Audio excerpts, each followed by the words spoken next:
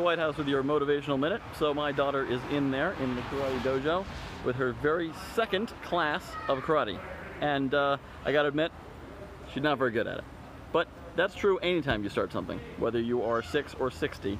You're not going to be good at anything you start. And a lot of people don't start things because they don't think they'll be good at them, or they try them once and they say, oh, I wasn't very good at it, so I didn't continue. Well, of course you're not good at it, you just started. Anything worth doing is worth doing really badly first, so you can do it really well after. So don't give up when you first start, stick with it, and that's how you get better.